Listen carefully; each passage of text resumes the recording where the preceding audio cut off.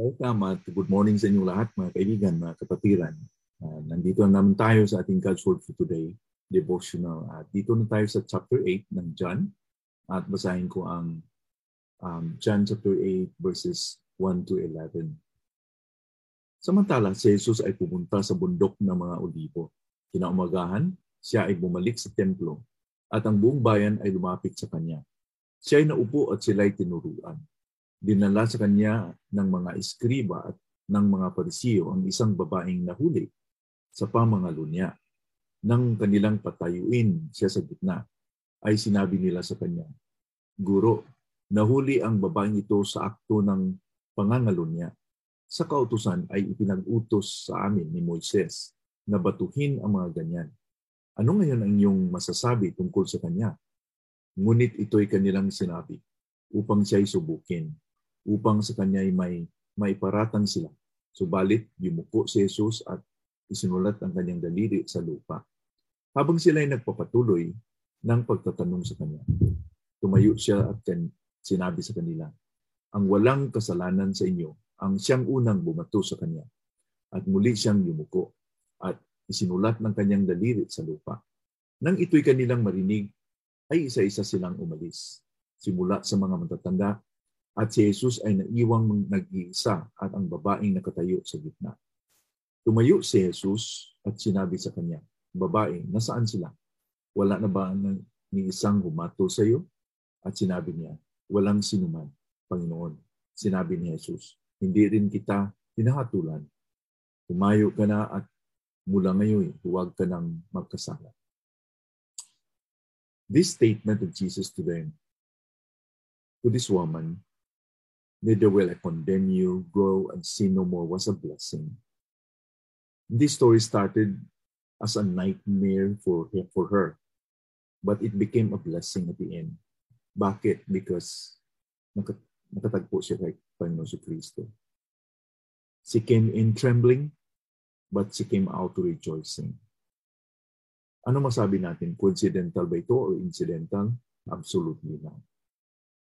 Ang katayuan ng babae is sad and wala tayong pagkakaiba sa kanya because sabi ng Biblia, "For all have sinned and come short of the glory of God."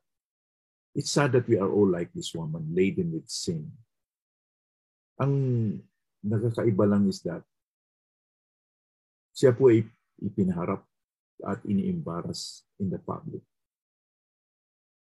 It is really a nightmarish experience that mayroong katulad ng mga Hudyo at mga skriba that we are holier than thou art in their attitude. And ang kanilang sadya lang po ay, or kanilang gusto lang po ay ipahiya yung tao. Because they hated so much Jesus. So ginawa nilang paraan that this woman will be used as a way under the pretext of the law na matrap si Panginoon Kristo.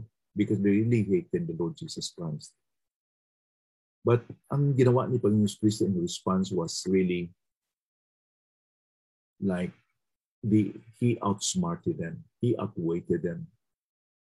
Na sila po ay umalis, parang sila po ay parang tupa that, they have curled tails under their and at the back, Una, para silang mga leon, they are like fuming lions, very angry. They were very aggressive. Pero umalis sila. They were like puppies with tails curled down. They were really melted. Ang ginawa ni Panginoon Kristo is that sa kanilang akusasyon, sabi nila, according to the law of Moses, this woman should be stoned. He did not refute them. He did not say that it was not really said in the law. He agreed with them that this sinful woman be stoned according to the law. He affirmed it. Pero ang kanyang argumento is this. It was on the moral ground. Sino ang magbato sa kanila? So sabi niya, okay, batuhin niyo siya. Kung sino ang walang kasalanan sa inyo, stone her first. So they can stone her. You can kill her by stoning. But you have to, pero ang magbato sa kanya, siya lang po na walang kasalanan. I can imagine that they could hear a pin drop here because of that deafening silence. Na unti-unti, simulan ang matatanda hanggang sa bata, they left one by one. And Jesus stooped down. Maraming nagtatanong na ano ba kayang sinusulat ni Panginoon Kristo dito? I don't think we should discover it because it's not revealed. Pero I believe na he stooped down. Why? Because para hindi po niya ma-embarrass yung umalis. He stooped down, not looking around, while everybody was living one by one. Para hindi sila ma-embarrass. Hindi katulad sa ginawa nila sa babae that they embarrassed her. Now, what lesson can we learn here? Especially about judgment. It's not wrong to judge. Hindi po mali na mag-judge tayo.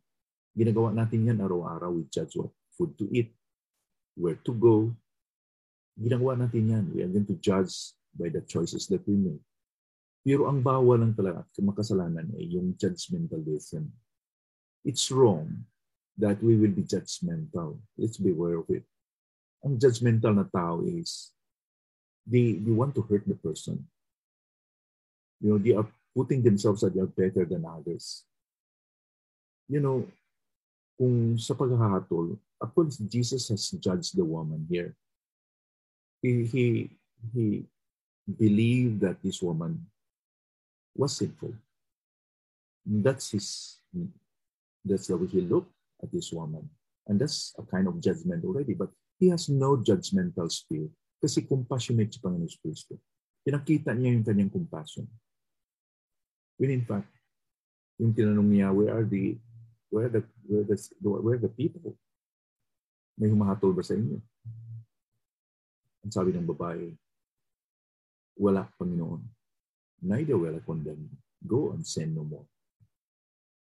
He even trusted her by saying, go and sin no more, because forgiveness is a sign of trust.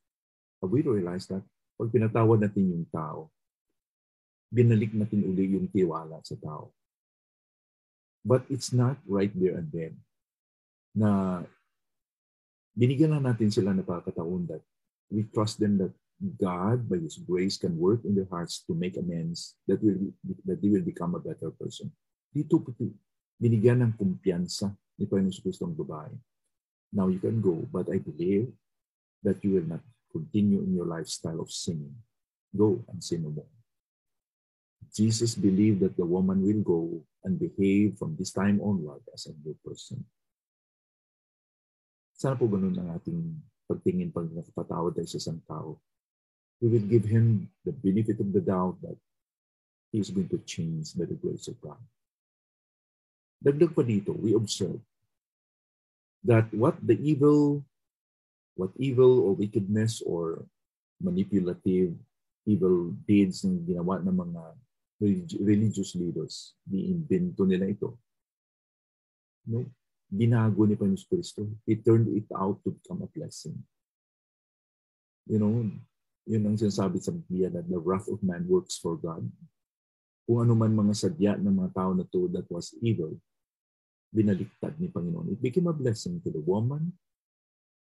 It became a blessing that nakikita yung kung ano ka-compassionate sa Panginoon Kristo. Kung ano po siya ka-tender sa kanyang puso na kung sino po ang lumalapit sa kanya magkaroon ng healing. There is healing for anyone who would go near to Jesus. There is always healing when we approach Jesus. In this story, kung hindi gusto ng babae na to na punta kay Panginoon Kristo, parang napuwersa siya dito, but it turned out that was the best that happened in her life. What she thought was a nightmare was a day that was full of blessing that she cannot forget. O may it be na we always have to look unto Jesus' tenderness and avoid the judgmental spirit of the Jewish leaders. May God help us. Panginoon, salamat po for your word today. Bless this to our heart. Thank you, Lord, of the tenderness, the compassion that you have shown to us. When we look back at the cross, Lord, we are always reminded of your love, your grace, and mercies. And we are also reminded, Lord, of the cruelty of men, the Roman soldiers and those who accused the Lord Jesus Christ.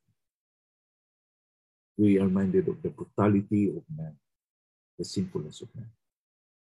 Ito po yung contrast na makikita ng Panginoon. Kung ano man kayo ka-tender, ganun po kaitim ang mga pusong mga Hudyo. Salamat, Lord, for this truth today. In Jesus' name we pray. Amen.